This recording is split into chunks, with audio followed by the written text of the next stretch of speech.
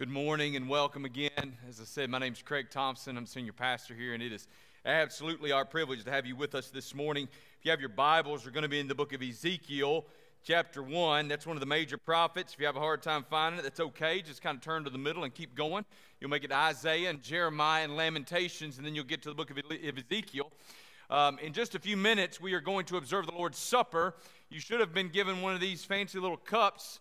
We call them our COVID cups when you came in this morning. If you were not given one of these, would you just slide your hand up real quick, and one of our deacons and maybe Kevin's right here at the front will just kind of grab a couple of these baskets and make sure that those are taken care of. So just please let them know, and they'll get you what you need. All right, just a few announcements as you're turning to the book of Ezekiel. I know Adam mentioned it already, but I would just remind you about the tailgate fellowship this afternoon. It is the most low-key fellowship thing that we ever do here, right? You bring your own food, you bring your own chair, you sit back, and we have a good time. The kids will play football or do whatever they're going to do. We invite you to come and join us for that. I also was asked to tell you that we need nursery volunteers. So if you are a member here and are willing, even if you're maybe unwilling, but you're still kind of willing, we kind of need help in the nursery. So one of the good things that God does for our church, on a Sunday morning, a third of our congregation is 18 or under, which is an incredible blessing. That also means that we need a lot of hands holding babies. So if you're trying to figure out how you can serve in our church, we need you to hold babies, rock babies, pray for babies, and do all those things. So Miss Erin Taylor is the person you'd usually contact. I don't think she's here today, but you can contact the church office, and we'll get you lined up with the things you need for that. But we really need you because they're just babies who need to be held. I mean, there are worse things that we could ask you to do, right? All right. Having said those couple of things, thank you again for being here with us. If you're watching at home, we know that COVID is still throwing all kind of curveballs, and we're just thankful that you're here with us this morning, regardless of how you've joined in. If you have your Bible, we're in the book of Ezekiel, chapter 1. I'm going to ask you, if you would, to stand with me in honor of God's Word. And I'm going to read Ezekiel 1 through 3, and then we're going to skip down to verse 26, okay? In the 30th year, in the 4th month, on the 5th day of the month, as I was among the exiles by the Chebar Canal, the heavens were opened, and I saw visions of God. On the 5th day of the month, it was the 5th year of the exile of King Jehoiachin, the word of the Lord came to Ezekiel the priest, the son of Buzi, in the land of the Chaldeans by the Chebar Canal, and the hand of the Lord was upon him there. Now, if you want to just flip over, or maybe slide down the page to verse 26. And above the expanse, so what's happened, we've got this big vision, and we're going to kind of jump to the back end of it. And above the expanse, over their heads, there was the likeness of a throne, in appearance like sapphire, and seated above the likeness of a throne was a likeness with a human appearance. And upward from that, or upward from what had the appearance of his waist, I saw, as it were, gleaming metal, like the appearance of fire, enclosed all around. And downward from what had the appearance of his waist, I saw, as it were, the appearance of fire. And there was brightness around him, like the appearance of the bow that is in the cloud on the day of rain. So it was the appearance of the brightness all around. Such was the appearance of the likeness of the glory of the Lord. And when I saw it, I fell on my face, and I heard the voice of one speaking. And he said to me, Son of man, stand on your feet, and I will speak with you. Let's pray together one more time. Father God, we believe that this word comes from your hand. We believe that it is true without error. And Father God, we pray that just as Ezekiel beheld the glory of the Lord, that today through the proclamation of your word, Father God, we would catch a glimpse of your glory, that we would be challenged and changed, even as we consider what it looks like to live in Babylon. In Jesus' name, amen. Last Sunday, I urged you to not go down to Egypt, and today we're going to ask you this. What do you do if you find yourself in Babylon? That's a question we're wrestling with today. What if you find yourself in Babylon? What is Babylon? Babylon is the place of your exile. It's the country of residence, but it may not be your homeland. Babylon is the place from which you feel nostalgic. Not for which you feel nostalgic, but from which you feel nostalgic. August for me every year is a bit of a Babylon. I have on my camouflage bow tie this morning in hopes and dreams and aspirations that at some point soon the weather is going to cool off enough for me to actually be able to hunt something. But in August, I often feel like I'm in exile. I'm longing for something other than a 108-degree heat index. I'm looking for one of those 59-degree mornings where I can just catch my breath and feel like, oh, I'm back home again. Babylon isn't the place you long to go. It is the place you long to leave. It is the place you long to escape. Folks, Babylon is the place that as followers in Jesus Christ, we find ourselves often living in even today. Babylon is the place of exile. And this morning, as we consider that, I want to say to you that America is Babylon. Let's just admit it. Now, America was founded upon Christian ideals, absolutely. Was it a Christian nation? Yes, in a sense. Did America ever live out her Christian ideals? No, never completely. There was seeming constant failure to do the things that our founding fathers wanted to do. And so we find ourselves today. But of course, we live in America as exiles. How much better to live as exiles here than, of course, in just about any other place on planet Earth. Here we live longing for a better home, longing for a better day, but we do so without fear of persecution, without fear of terror. We certainly don't live as brothers and sisters in Christ are living today in China or certainly in Afghanistan, where they are living in fear. What do? We find ourselves living not in the place where we want, not in God's kingdom, not in God's country, but as God's children in a foreign place. This morning, I believe that there are three things that we can glean, and maybe four. We might squeeze a fourth one in this morning, that we can glean from Ezekiel's experiences right here in the first part. Now, if you're just visiting with us for the first time, or maybe the second time and you didn't catch up the last time, we've been reading through the Bible together as a church, and I've been preaching through the Bible this year from Genesis to Revelation. Not only me, but everybody who's preached, we've been preaching in order, and so we've made it to the book of Ezekiel. If you're keeping up in your reading, then you will be in the book of Ezekiel in the coming week. You'll be excited to be in Ezekiel because you will labor through Lamentations, which is so challenging and difficult. And even though Ezekiel is often difficult to understand with this big figurative language, it is so much more joy when you make it to Ezekiel 1 and you've made it out of the Lamentations to a vision of the Lord. Well, here in Ezekiel chapter 1, Ezekiel finds himself in Babylon. How does he live, and what should you do? The first thing that Ezekiel does that we see is he stays with God's people. What do you do when you find yourself living in Babylon? Stay with God's people. Watch what he says. In the 30th year, in the 4th month, I was on the 5th day of the month as I was among the exiles by the Chebar Canal. Who are the exiles? The exiles are the people of God who have been uprooted from their homeland and taken into the homeland of Babylon, this country that has conquered them, this country that has taken possession of their land, and King Nebuchadnezzar has uprooted them and taken them and resettled them in another place. We'll come back to that in a minute. Ezekiel finds himself there among the exiles. Folks, when you find yourself living in Babylon, let me just urge you, stay with God's people. You need God's people. When the world is spinning out of control and Babylon is pressing in, you got to stay close. When the world outside is trying to change you, you need a place of refuge, a place of reset. You need a community that pushes that reset button for you and helps you to refocus and redirect your ideals, your aims, your goals. As American Christians, as the world presses in upon us, we need a reset away from the obsession over wealth and fame that is all around us. We need a reset over the over-sexualization of our culture. We need a reset towards spirituality and away from materialism that says there is nothing that this world has to offer except that which we can see and that which we can touch. Is the church really that important? But I mean, isn't the church just something that like people created? We hear that a lot, don't we? There's a couple other pastors in the congregation here this morning who would tell you, well, I don't need to be a part of a church because the church is just something that man created to control. Or here's the problem with that argument is that it was Jesus himself who looked at Peter and said, you are Peter, and upon this rock I will build my church, and the gates of hell shall not prevail against it. The problem with that effort, that statement, that idea is it hides or shields or just is completely unintentionally dishonest about the reality of what the Bible teaches us in the book of Revelation.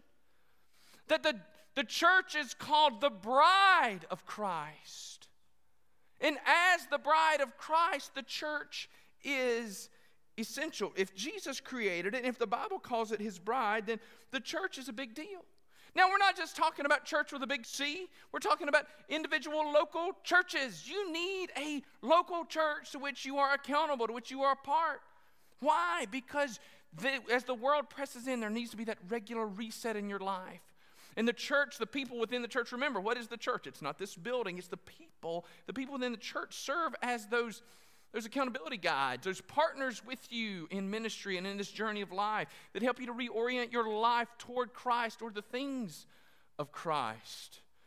We talk about this a lot in our new members class, but about 83 times in the New Testament, so it comes out to about 89, I believe, % of the references of church in the New Testament are references to the local church, not to the big church, not to the and when I say the big church, I mean not to the universal church, but to the local church. There's an expectation woven throughout the New Testament that people of God would be involved in a local church, a local gathering, an ecclesia, a local gathering, a body of believers. So Paul talks about it that way a lot, as a body with Christ as the head, because we have opportunities. So we find that Ezekiel was among the exiles. Folks, what if it is the case, or if it becomes the case, that the church becomes the exiled community within a foreign land? How desperately do we need to gather with those people so that we can maintain our identity as citizens of God's kingdom, as followers of Jesus, as children of the Most High God? If you're in Afghanistan right now, you desperately need your church family. You desperately need community, safety, and you need it here as well. Babylon is enemy territory, and when you are in enemy territory, you have to work doubly hard to look like Jesus. You need community. I'm going to say that again. Babylon is enemy territory, and when you find yourself in enemy territory, you have to work doubly hard to look like Jesus. You need community. Why? Because the world is impacting and influencing our decisions and our life every single day. We've got to regularly come back to the place where we are being shaped and molded into the people of God. So what do you do when you find yourself in Babylon? Number one, stay with God's people. Number two, look for the Lord. Look for the Lord. Now, there's some of you that said, there, Craig, didn't you get that backwards? Well, I'll be honest with you. I thought about not numbering them today. We could have had like 1A and 1B, or just bullet points, so you could have interchanged them. But there is a part of me, there's a part of me that does believe, at least at times, that being within the community of God is at the very least as important as seeking the face of the Lord. Why? Because it's within the community. Jesus said, where 2 or 3 are gathered together in my name, there I will be in their midst. The Spirit of God is active among the people of God.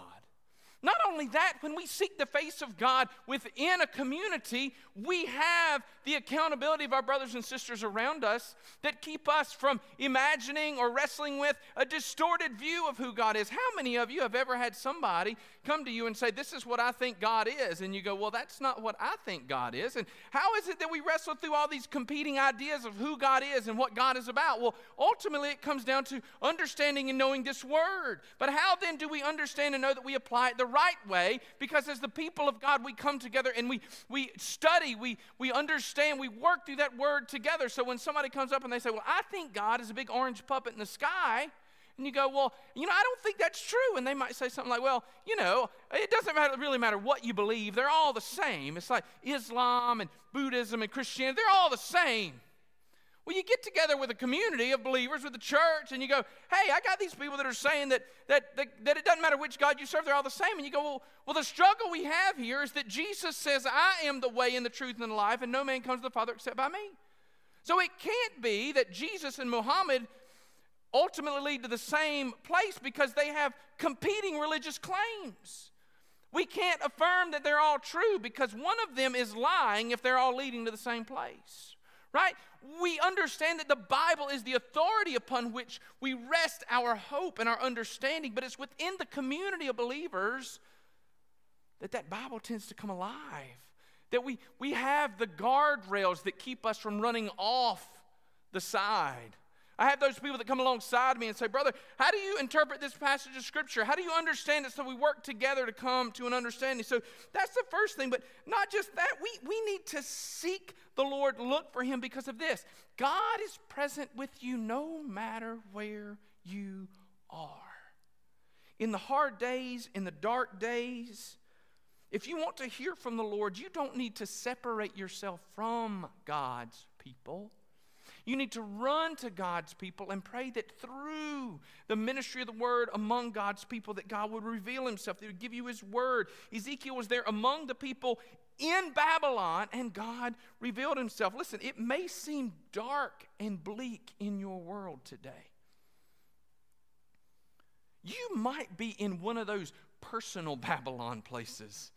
You know what I'm talking about? One of those places of exile right now where your prayers don't seem to make it through the ceiling, where it's just hard and everything seems dark. Can I just tell you, don't stop looking. God has not forgotten you. I tell this story regularly, but I'll tell it once again. We need to keep in mind that as we're seeking out the Lord, He's not let us go. He hasn't forgotten us. John chapter 10 says the thief comes on to kill, steal, and destroy, but I've come that you may have life and have it abundantly, right? But he goes on in that passage and he says, those whom the Father has given me are mine indeed, and no one can snatch them out of my hand. Nobody. When my oldest son was little, we're walking across the parking lot here, and my goal with my children when we're walking in places where they may stumble or where there may be traffic is I hold their hand. There's a difference between me holding their hand and them holding my hand, right? Now, let me just show you what happens. When my oldest son was young, we're walking across the parking lot right here coming into church one Sunday, and he's reached up and he's grabbed onto Daddy's pinky, and he's holding on, and he stumbles in the rough asphalt that was out there at the time, and when he did, he let go. And when he let go, he face planted in the parking lot, skinned his chin and his nose. And I picked him up, and I got blood all over my dress shirt, and I preached with a bloody shirt on that day. But here's what happened. He let go. Do you know what happens when I'm holding my children and they stumble? They don't fall. Because when they stumble, I squeeze tighter. You understand? When they stumble, I pick them up. Folks, even when you can't see His face, trust His hand. He has not let you go. And watch this. He still sees you even when you don't see Him. Alzheimer's and dementia is one of the really just worst diseases. It robs people of their humanity, robs them of their memories. One of the great comforts that I have because I believe and am affirmed in God's word that God holds on to His people is that for those people that find themselves in the deep, dark places of Alzheimer's dementia, when they may even forget the name of their Lord, is that the Lord never forgets them. Folks, I encourage you, I urge you this morning, if you find yourself in Babylon, look for the Lord. Why? Because watch, He's there even when you don't see Him. I've got this kid at my house that's aggravating. He's about this tall. You've met him. There's something he likes to do. He likes to run into a room when he thinks I didn't see him coming. And he likes to get right behind me and mimic my every move so that I can't see him. So as I turn, he likes to turn with me. He thinks I'm dumb. I always know he's there even when I can't reach him. You understand? He's right there, but he's quick. You can't quite catch him. Folks, the Lord's not hiding Himself from us. He's not running away. He's there even when our eyes have been shielded by the darkness. He's there. So seek the Lord. Look for Him. It might be hard. You might be in pain. It might feel inescapable, but God is there with you. And then third this morning, live as a witness. Live as a witness. When our homeland becomes Babylon, it can be easy to feel angry all the time. I get frustrated personally when I can't allow my children to watch commercials that come on TV because commercials have become so graphic that I don't even want my children exposed to that. I get frustrated when football halftime shows are so raunchy that I have to turn off the television. Some of you struggle with other frustrations. Lowe's sells holiday trees. Your job makes you sit through diversity training that looks more like some degree of indoctrination. And when the world does all of those things that we don't want it to, we can become irritated, frustrated, short-tempered, and just angry at the world. Can I tell you that that's not living as a witness for Jesus? That's living out of the overflow, not of God's Holy Spirit, but out of the overflow of your flesh. Some of you, let me not say, well, it is some of you. I'll just say it, like I'll be honest, right? Some of you have bought the lie that when you see injustice in the world, or when you see things that have turned away from Christ, that you can feed the flesh and that you can respond to these ungodly things out of what Paul terms the fruit of the flesh rather than the fruit of the Spirit. Listen to me. When we act out of our fleshly desires, regardless of whether or not there's a good reason behind it, we are still wrong. We are called to be a witness for Christ, not a vigilante against all the things that make us angry. It got real quiet in here. I've got a pretty good idea that that's because this kind of hurts some of you. Can I tell you that this is hard for me too, right? I don't like it when the world doesn't look the way I want it to look. But did you hear what I just said? I don't like it when it doesn't look the way that I want it to look. What if I'm not the center of the universe? What if there's more to it? What if God's not called me to shape a world that looks the way that Craig wants it to look, but instead to live out of the overflow of God's Holy Spirit in my life, making impact as a witness for Christ in the world around me? That's where we find ourselves in Ezekiel. So Ezekiel is among the people. Ezekiel seeks the Lord, and he sees the Lord high and lifted up.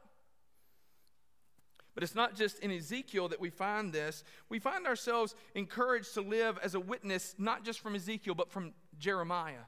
Jeremiah and Ezekiel become a bit contemporary in the way that their prophecies work out. And so in Jeremiah chapter 29, all of you have probably, if you grew up in the church, you memorized Jeremiah 29:11. I know the plans I have for you, declares the Lord, plans to prosper you, not to harm you.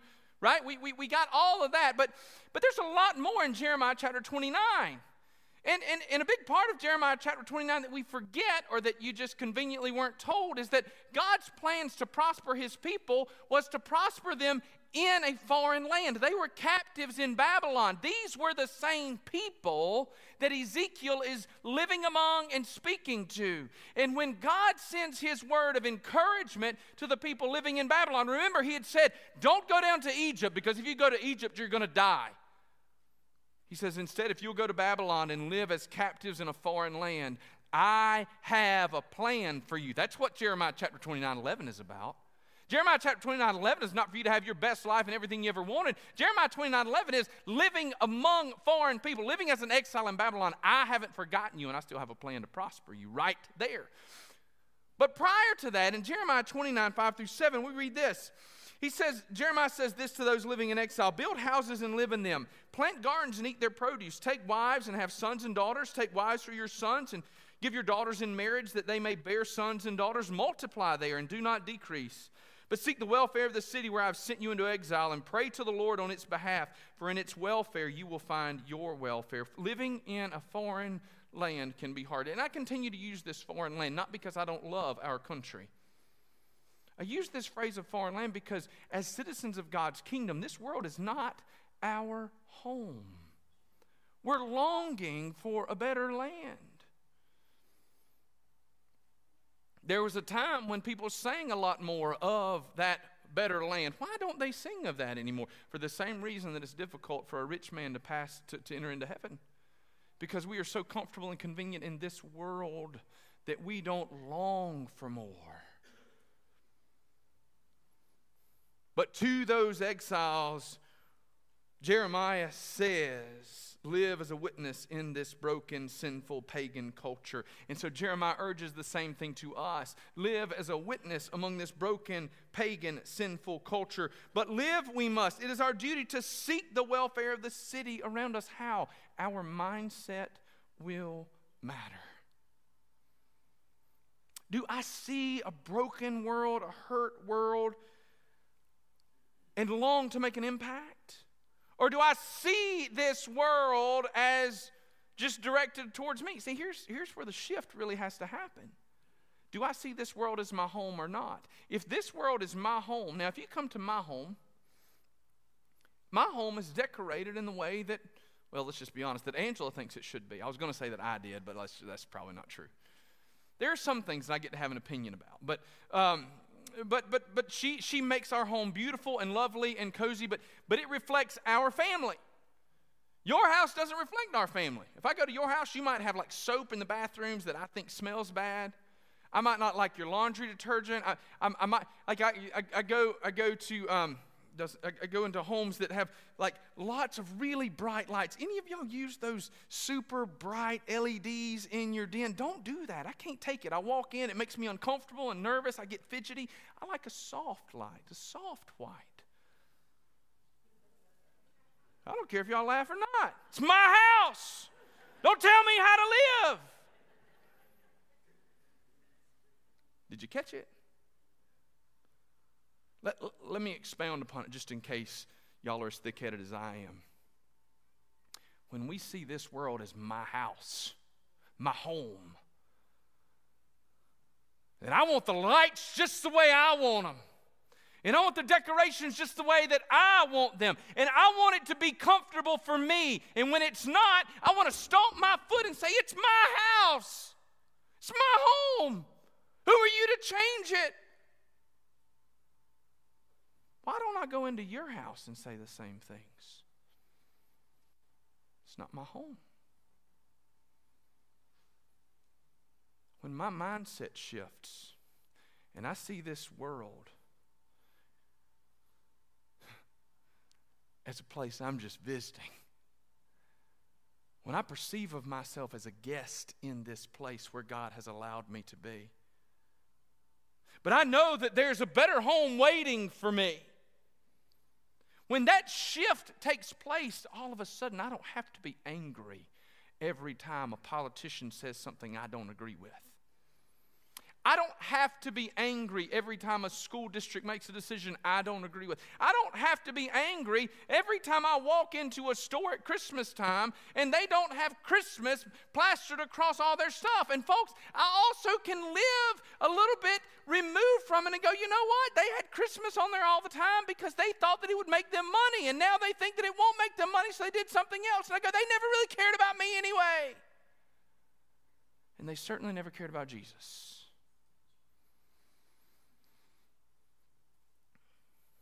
When my mindset shifts and I remember that this isn't my home, I have the chance to approach the world around me in a positive manner. America isn't home. South Carolina isn't home. This world is not our home. In many ways, this world, our culture, is Babylon, and we are God's people living in a strange land.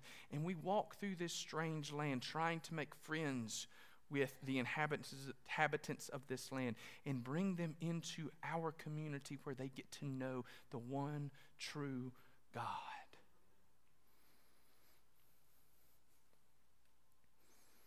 Because we have the Lord's Supper this morning, I've got to move towards a conclusion, but it's going to be a little long, so don't start packing your things up. How do you live as God's people in a strange land in Babylon? The first thing this morning is stay with God's people. Stay rooted. It is so easy. And look, COVID has thrown us all the curveballs, right? Right, because there are really good reasons why some folks can't be gathered in worship. Especially prior to vaccines, also there are really good reasons for that. But then those reasons sometimes begin to drag on, don't they? Like, I had a good reason 8 months ago. I've had 3 doses of my vaccine, but you know what? It sure is comfortable. I had a guy that's not a member of our church, but he told me, he said, Craig, I heard your sermon. He said, it really hit home. He said, because my wife and I, we've gotten so comfortable watching church in our pajamas at home. He said, and I'm such a hypocrite. He said, because I get up, I drink my coffee, I watch church in my pajamas, and then we get dressed and go out to lunch. He said, thank you. This was a message I preached probably 8 months ago. He said, I am that guy. I said, well, brother, I won't use your name, but I'm going to tell your story a whole bunch. To his credit, he said, use my name. I probably deserve it, but I won't do that. But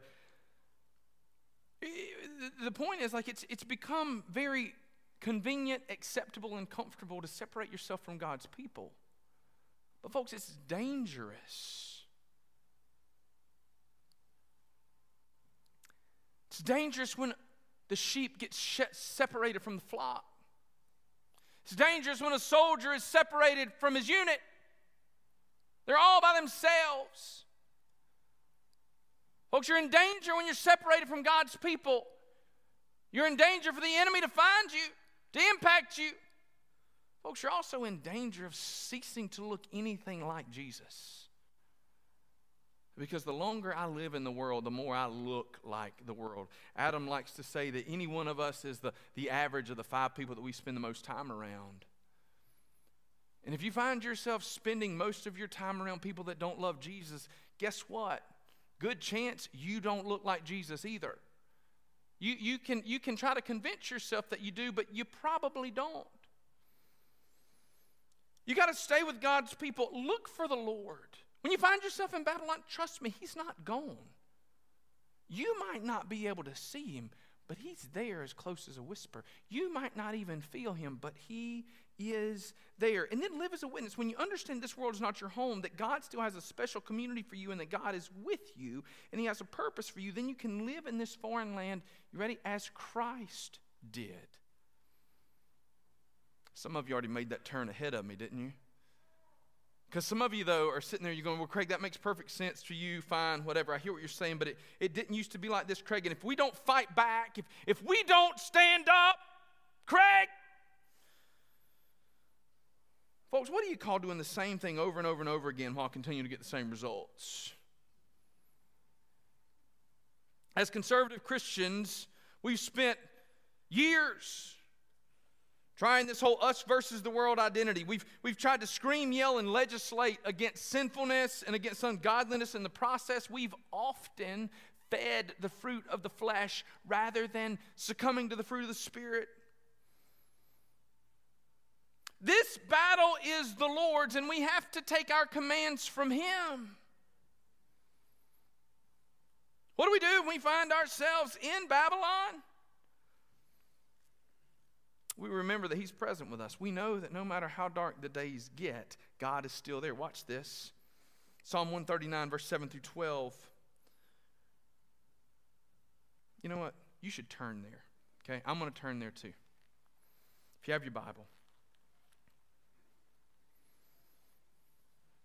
If you're one of those people that underlines in your Bible or marks in your Bible, I would encourage you to mark these verses.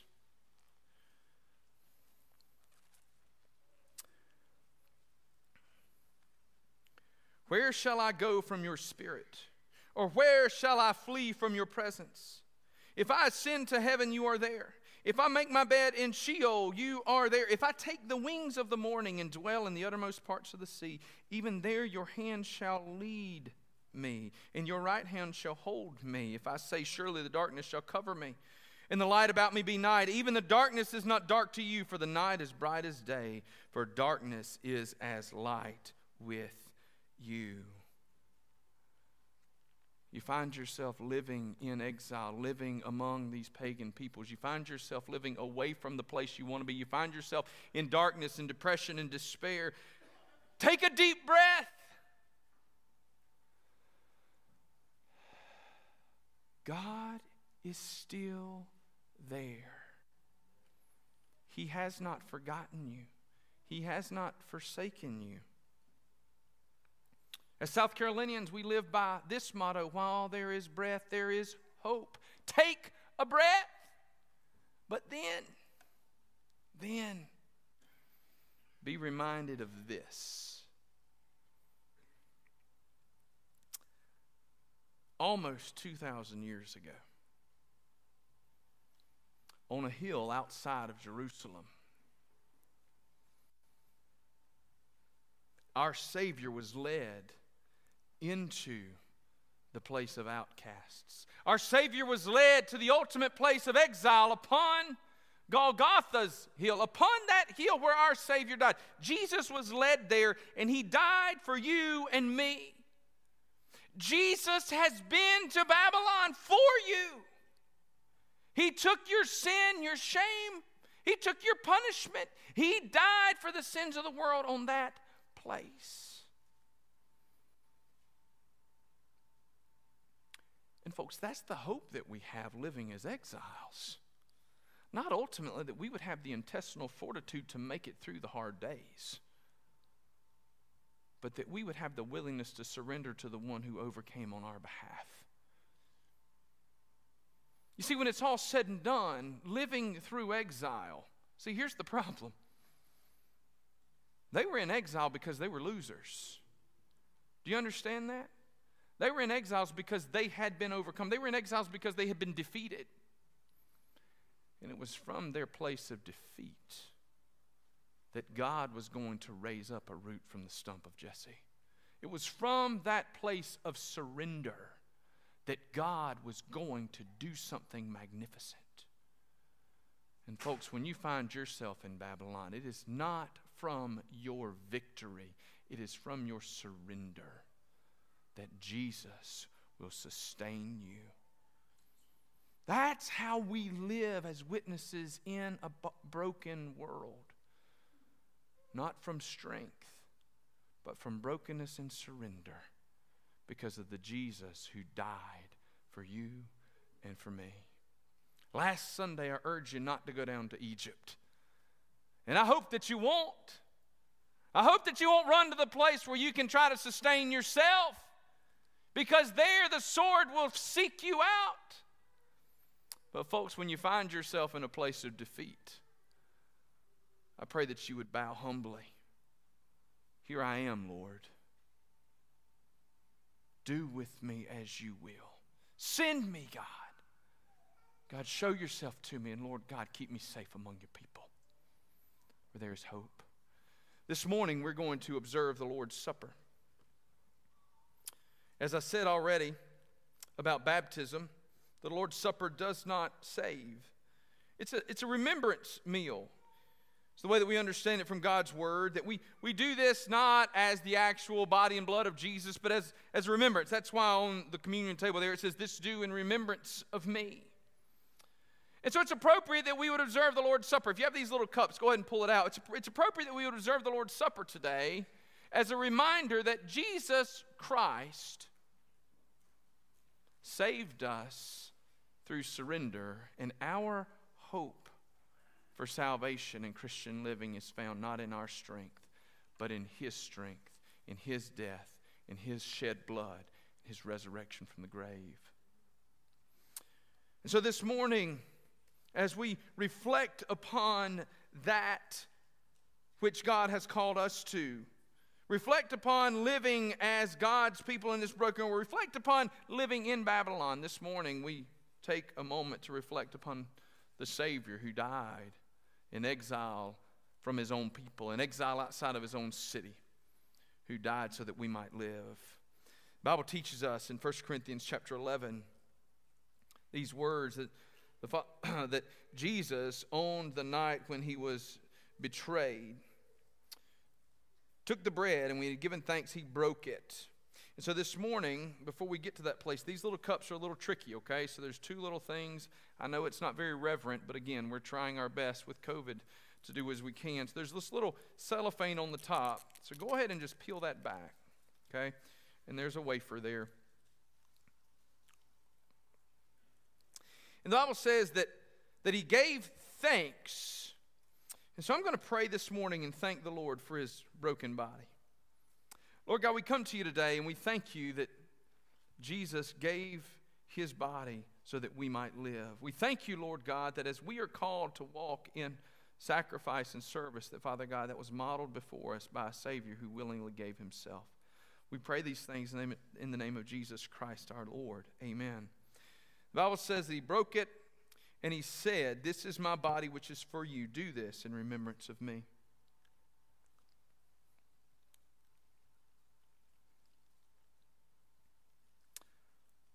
The Bible says in verse 25 of 1 Corinthians chapter 11 that in the same way He also took the cup after supper, saying, "This cup is a new covenant in my blood. Do this as often as you drink it in remembrance of me." Let me pray once more. Lord, we thank you for the shed blood of Jesus. Lord God, not only did Jesus die as a model for us, Lord God, to teach us about sacrifice. Even more, Lord God, he died as a propitiating sacrifice. That with the shed blood of Jesus, the wrath of God was satisfied upon Calvary's cross. Without the shedding of blood, there is no forgiveness of sins. But Lord God, with the shedding of the blood of the precious Son of God, the sins of the world were atoned for. We thank you for that in Jesus' name. Amen.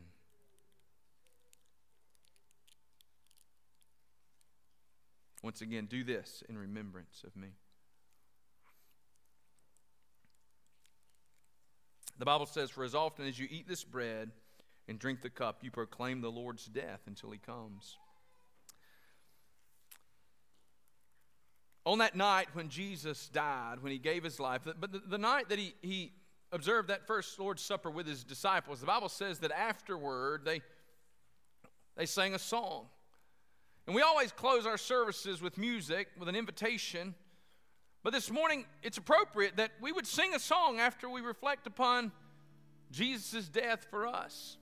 This morning, if you're here and some of this is a little bit crazy, it doesn't make perfect sense to you. Maybe you wonder about what kind of man would die for you, what it would mean to be a Christian. I want to invite you this morning in just a moment as I stand and we sing. Please come forward. I'd love to pray with you. I'd love to even introduce you to somebody that could pray over you. If you'd like to pray around this altar, you're welcome to do so. Perhaps this morning there are other things the Lord's working in your life. Maybe you've attended our Next Steps class. You're ready to make your membership with our church official and you'd like to join. Whatever it is that the Lord is leading you to do this morning. In just a moment, our musicians are going to come and they're going to lead us.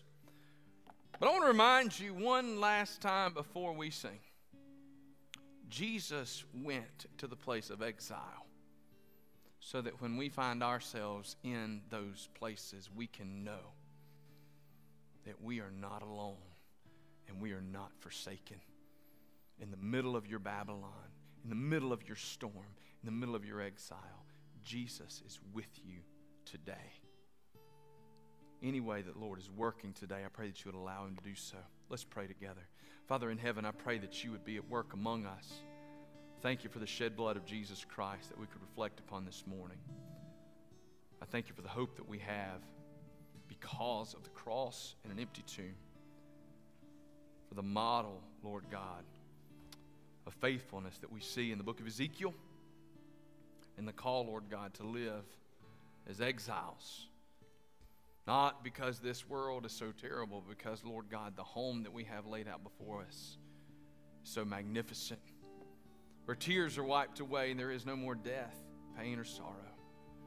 We praise you and look forward to that day. In Jesus' name, amen. Stand with us this morning as we sing.